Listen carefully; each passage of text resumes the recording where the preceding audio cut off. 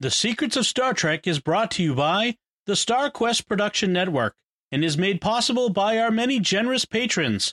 If you'd like to support the podcast, please visit sqpn.com/give. You're listening to The Secrets of Star Trek, where we discuss the hidden layers and deeper meanings found in all the Star Trek TV series, movies, and more. And today we're discussing the latest episode of Star Trek Lower Decks called Trusted Sources. I'm Dom Bettinelli, and joining me today on the panel are Father Corey Stika. Hey, Father Corey. How's it going, Dom? Very well. And Jimmy Aiken. Hey, Jimmy. Howdy, Dom. Folks, be sure to follow The Secrets of Star Trek in Apple Podcasts, Google Podcasts, Spotify, Stitcher, TuneIn, your favorite podcast app, at our YouTube channel, at youtube.com/StarQuest Media, where you should always, of course, hit the bell to get notifications, yada, yada. And it's the same thing every YouTuber tells you. Be sure to follow. But do it. That's the important thing. Yes, the do it thing is the important thing. Even though Dom is glossing over it and diminishing it by saying yada, yada, yada, the same thing every new YouTuber tells you, do it anyway. I know. I as a YouTube consumer, I've gotten jaded. But you're right, Jimmy. I should not gloss over that.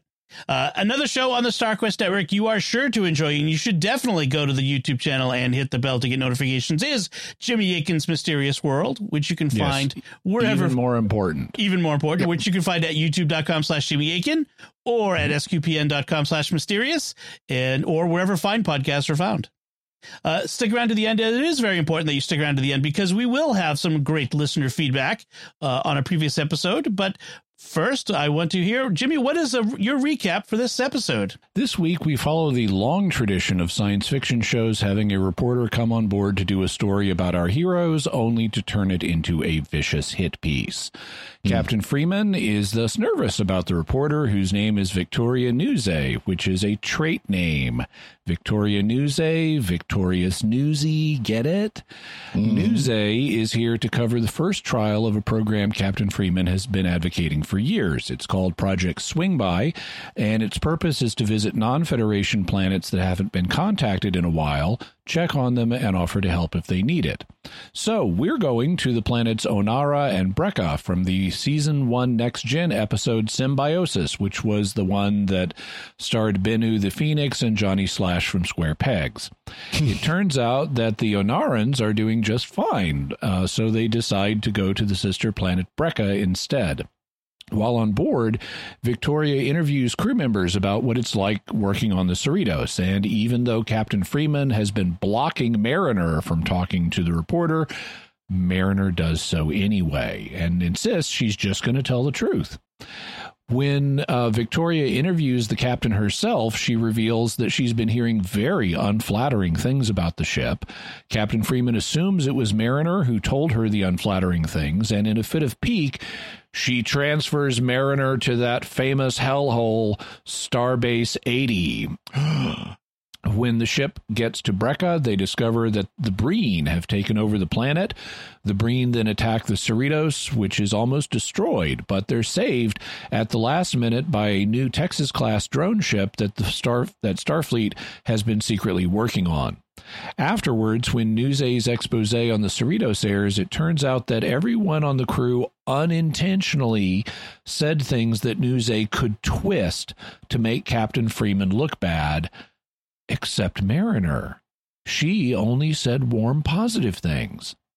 Realizing that she's made a terrible mistake, Captain Freeman calls Starbase 80, but she learns that Mariner has resigned her Starfleet commission, and in our final scene, we learn that Mariner is now working with Petra Aberdeen, the space archaeologist who offered her a job a few episodes ago, so they've now paid off Chekhov's job offer.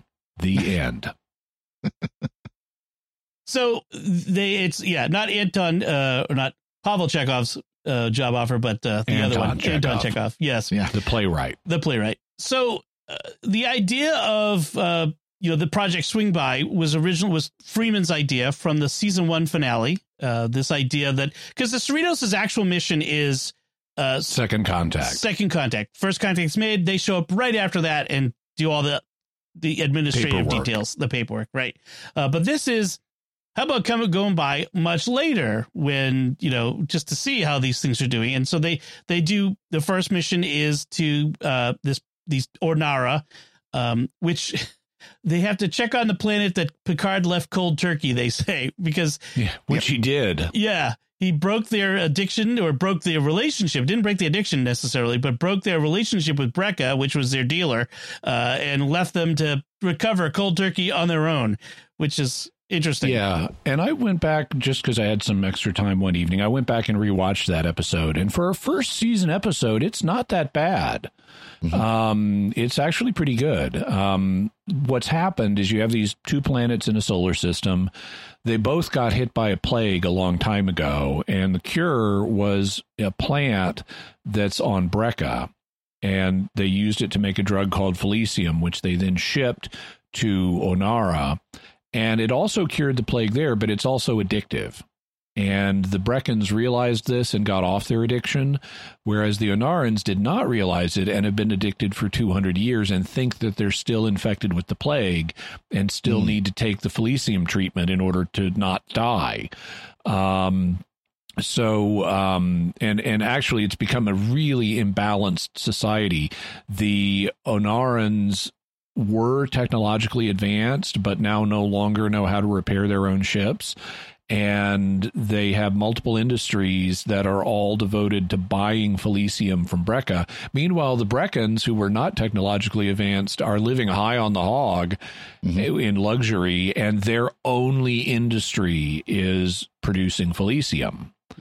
So this is a very exploitative, unbalanced relationship. And when Picard learns all of this due to a complex for Prime Directive, I almost said First Amendment, due to a complex Prime Directive thing, he concludes that what he needs to do is leave them be, and their failing starships, which he was going to repair for them, he says, sorry, can't do that. And this is your last shipment of Felicium, and after that, you guys are on your own. Yes, they keep making sure they have to take the updated vaccine boosters for the Felicium for every variant of the plague that comes out. Just kidding. Don't write me stories. YouTube, don't put up a warning. So that's the basis for this Project Swing By Visit, and so they're expecting Ornara to be devastated. And they show up, and it's pretty paradisical, actually, although there are great undertones. Because they have like a mural of, here's Picard, here's the Enterprise leaving us, and here we all are freaking out, and here we are committing to diet and exercise.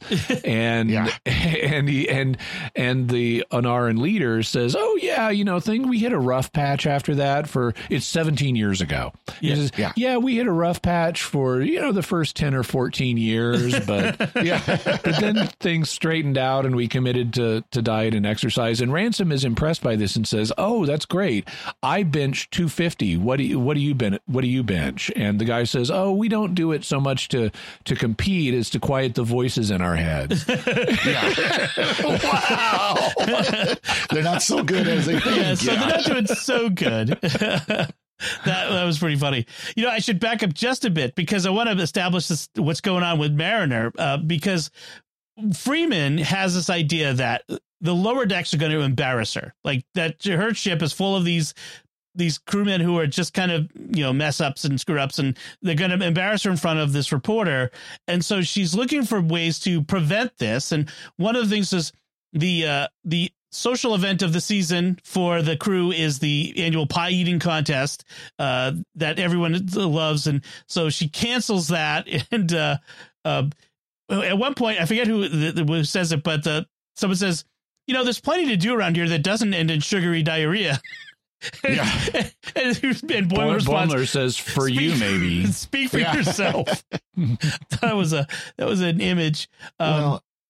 And then, of course, Freeman's not just worried about any lower deckers, but Beta Team, which of course is Mariner and company, and she's most worried that Mariner is going to try to make her look bad, make her look bad before this. And Mariner doesn't get that Freeman is embarrassed by her. She keeps putting this positive spin on it. Oh, of course she's not embarrassed by us. We're great. We're the best part of this crew. Well, yeah, Mariner, I don't recall that line specifically, but throughout, Mariner is remarkably calm and mature.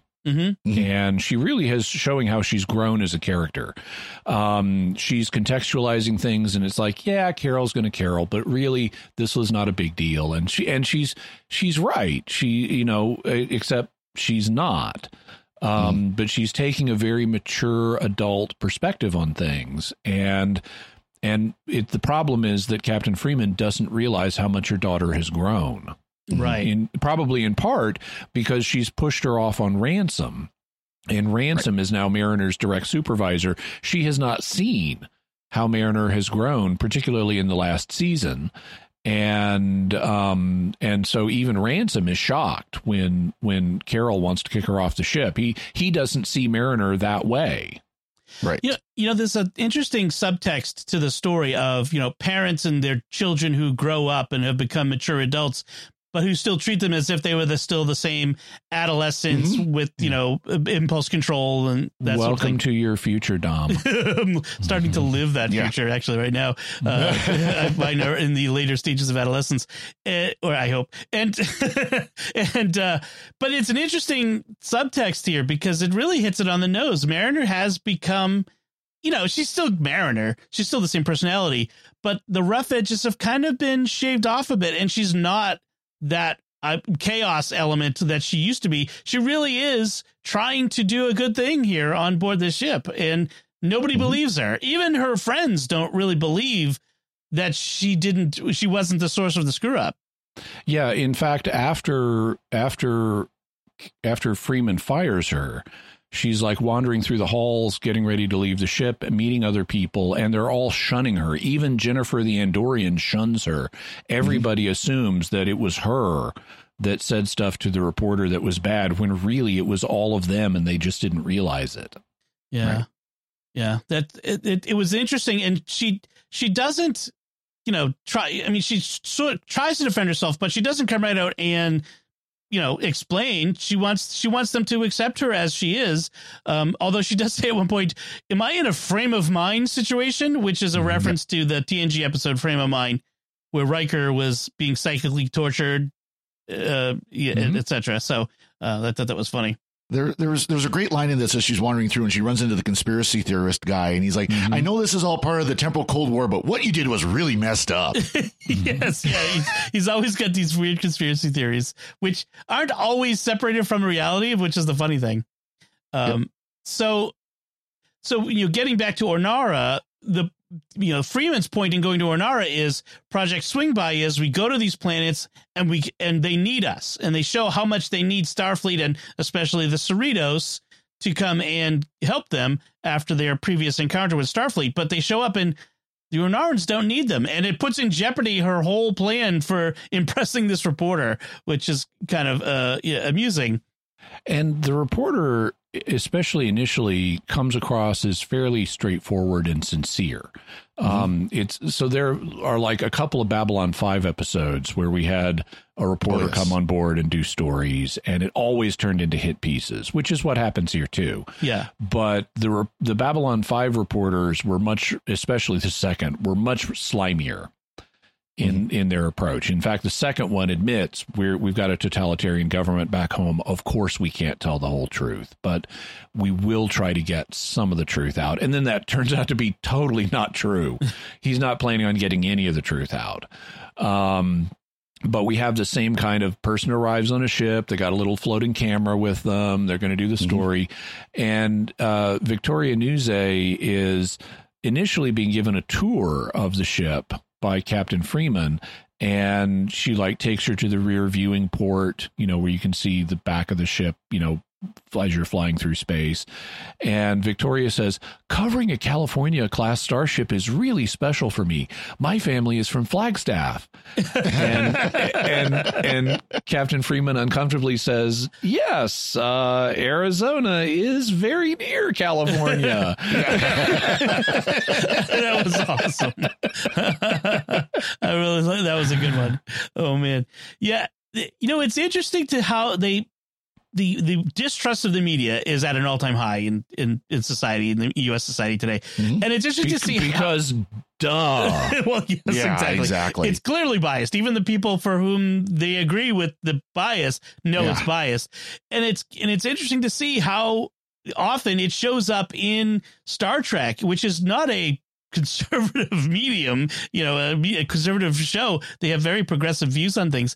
And so it's kind of interesting to see how people just take for granted that the media is biased. And we see it very clearly in this episode. Yeah. Well, and the same thing on Babylon 5 back in the 90s. Yeah. I mean, J. Michael Straczynski is a Hollywood liberal, but he recognized the media is totally slanted and not on your side. Right. And in the 90s is nothing compared to what it is today. I mean, now I actually just recently heard I think it was through the Pillar Catholic, a survey on media popularity. And they said even back in the 90s, the media, obviously there was that understanding, but the majority of people still recognize the media as somewhat trustworthy. And now it's completely changed since that Babylon 5 episode came out. Now most people recognize the media isn't trustworthy. It does have their biases and their views, which is probably a good thing to recognize, to be honest. Yeah. Yeah. But on the other hand, now the media has even stopped pretending to be balanced, and they're just full on partisans. Right. Right. Agreed. Whenever you talk to a reporter, always be careful, always be aware, of how your words can be used. It's like reality TV. If you're going to be on a reality TV show, just be aware they cut and edit. So, and that's what we get here is this reporter cuts the interviews, not with Mariner, but with the rest of the crew in such a way as to make, Captain Freeman into Starfleet's shame as the headline. The black and white picture of Freeman as the title card for the news report puts it. She's really slants it. I mean, all of the things that comes up in a report. And let me name some of them. The ransom turned into a giant head that tried to eat the ship. Freeman's that was kind of a one-off deal. Yeah, everybody's dealt with this. Freeman's breakdown on the spa trip with the engineers. Taking off on a spa trip. Transporting a Doppler into a party to get revenge. Yep. Giving a Pandronian drill instructor a poly heart attack, which was funny. Kayshawn being turned into a puppet, the spear-wielding aliens taking over the Cerritos, Quark getting kidnapped, as we saw a couple of episodes ago, Peanut Hamper, as we saw 2 episodes ago, the thing with Q in Veritas. So, sure, but you could do the same thing to the Enterprise in TNG or TOS or whatever. Any adventure show, there has to be an adventure, and you can rip the adventure out of context. Exactly. And that's really the point is, I mean, if it were a boring ship, it wouldn't be an interesting news article, but it also wouldn't be an interesting TV show. So this assumption that Mariner is the one who undermined the entire ship is what ends up getting her transferred to Starbase 80 and basically disowned by her mom. That was the other part of it, is that she disowns her. I don't even think of myself as your mother anymore, which is, well, I don't even know if I can think of you as my daughter anymore. Yeah. So we do get the payoff on Starbase 80. And of course, the shuttlecraft that comes from Starbase 80 looks like a broken down piece of junk. Yeah. And the 2 guys are like local yokels that show up. I mean, they were pretty funny. Here's your jumpsuit uniform. There's one size fits most. Oh, that's where I left my sandwich. See, I told you I didn't eat it. She was wrapped up in the jumpsuit. And even when Freeman later calls the Starbase and is talking to the guy, someone off screen is chasing a bat with a broom. Hit it with the broom. Hit it with the broom. That was so funny. I'd kind of like to see a story on Starbase 80. Yes, that would be funny just to have them go there. So meanwhile, the Cerritos goes to Brekka. So we go from Ornara. Hopefully there's something going on at Brekka that we can solve that could be helpful with. But when they get there, this Brekka, again, the planet that had been exploding Ornara, they find a ghost town. And it turns out that the Breen are there, were taking over, invading Brekka, I guess. And I mean, we saw like one of the native Breckons get vaporized by a Breen in front of Ransom. Yeah. Yep. That was pretty dramatic. And they have to be rescued. And we see this fully automated starship called the Aledo. That's going to be a town? I didn't look it up. Is that a town in Texas? I assume so. No, the rescue ship, it's not Aledo. Okay. It is, let's see. Yeah, it's Aledo, Texas. It is a town in Texas. Aledo. Oh, okay. Aledo. Yeah, Aledo. Sorry, my Boston accent got in the way there. Mm-hmm. Okay. So in the tradition of the California class being named after minor towns in California, we get minor towns in Texas. Got a lot of them in. No, you got lots of little tiny towns in Texas and in California. Yep. Yeah. So interesting idea that we have a drone, fully automated drone ship. I wonder if we'll see that get a focus because, the potential downfalls and problems of a ship that is completely automated. That maybe eliminating the human element or the sentient element or sentient person element. You know what I mean? Sorry, Star Trek makes it so difficult. It's been tried before in Star Trek. Yes. The ultimate computer, Captain Dunsel. Yes, and the what's his name? The doctor went crazy. The Daystrom. Daystrom. Yeah.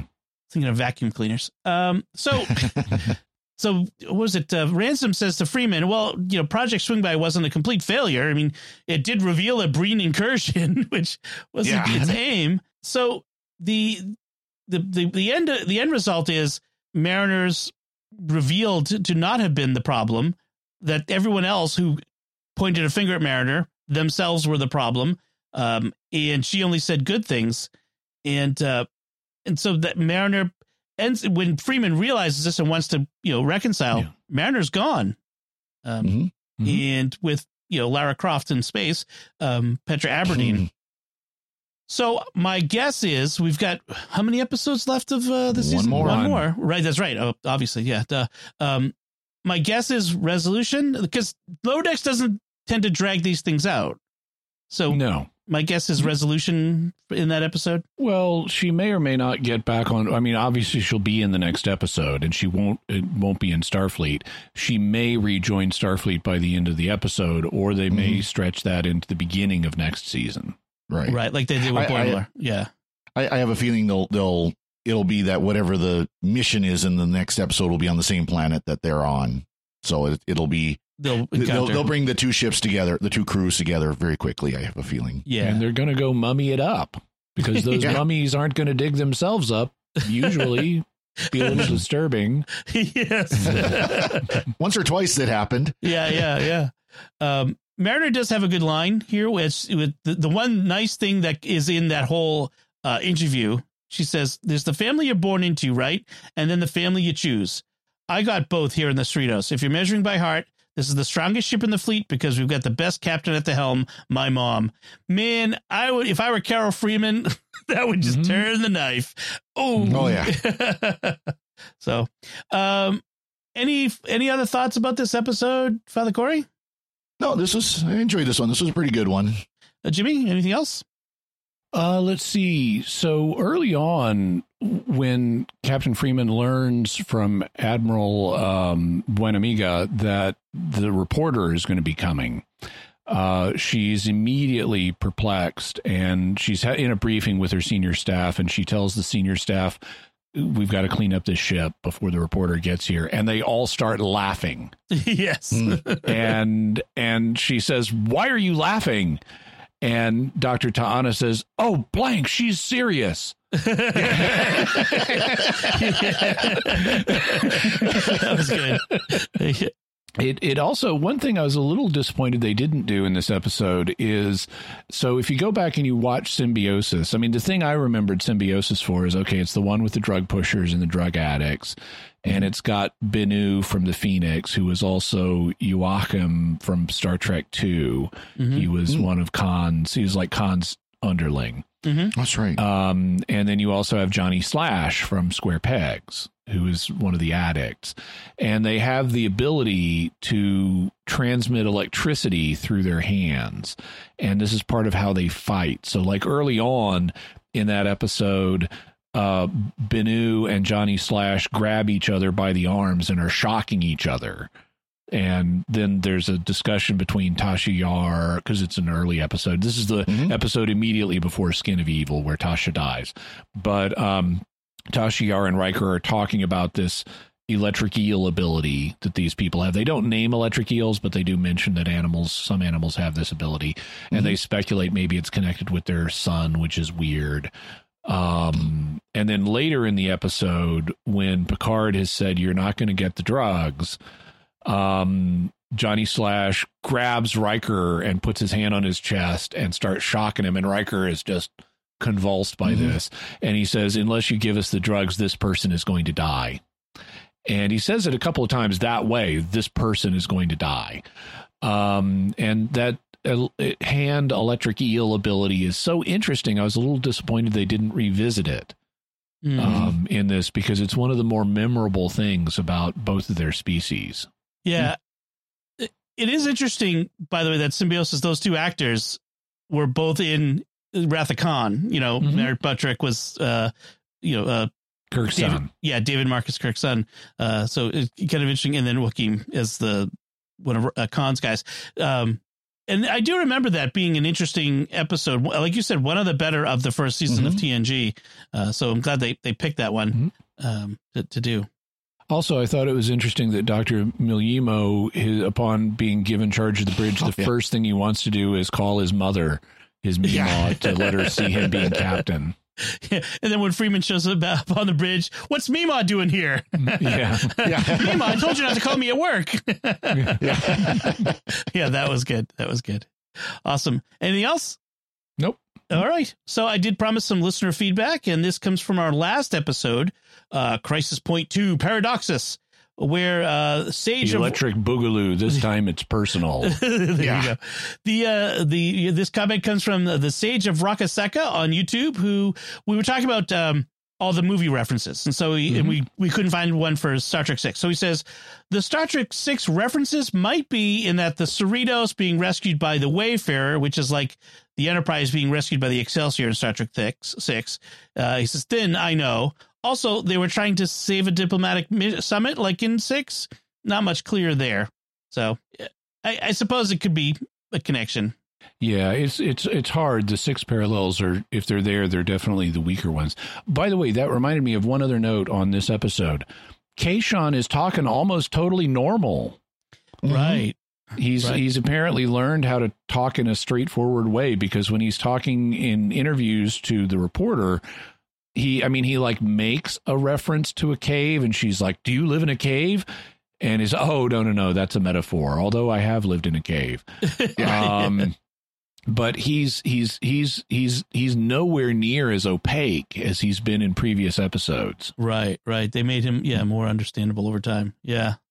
All right. So I want to make a note about what's coming up. So we're definitely next time we're talking about the season finale of Lower Decks. But as folks may know, the same day that the season finale of Lower Decks is coming out is also the not the season premiere, but the first new episode of Star Trek Prodigy in the middle of season 1, because they split it up, is also dropping the same day. So next time we'll be talking about the Lower Decks finale.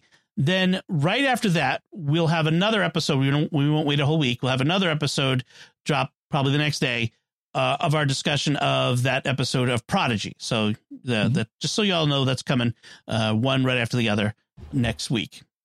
So, all right. So we'd like to take a moment before we go to thank our patrons who make it possible for us to create the Secrets of Star Trek, including Joe K, Guy N, Paula K, Keith M, and Christopher M. Their generous donations at sqpn.com/give make it possible for us to continue the Secrets of Star Trek and all the shows at StarQuest, and you can join them by visiting sqpn.com/give. This StarQuest show is also brought to you in part by Jacqueline Brown, the best-selling author of The Light series. Check out her new release, Altered, on Amazon or any fine bookstore. Learn more about her and her work at sqpn.com/brown. So that's it from us. We would love to hear what you thought of this Lower Decks episode, Trusted Sources. You can let us know by commenting on the show at sqpn.com/trek, our Facebook page at facebook.com/StarQuestMedia, You can send an email to trek@sqpn.com or visit our Discord community at sqpn.com/discord. We'll be back next time when we'll be discussing the final episode of Season 3 of Lower Decks. And until then, Father Corey Stika, thank you for joining me and sharing the secrets of Star Trek. Thank you, Dom. Jimmy Aiken, thank you as well. Thank you. Live long and prosper, and let's mummy it up. And once again, I'm Dom Bettinelli. Thank you for listening to the Secrets of Star Trek on StarQuest. And remember, we have medical supplies, engineering know-how, and unlimited snacks.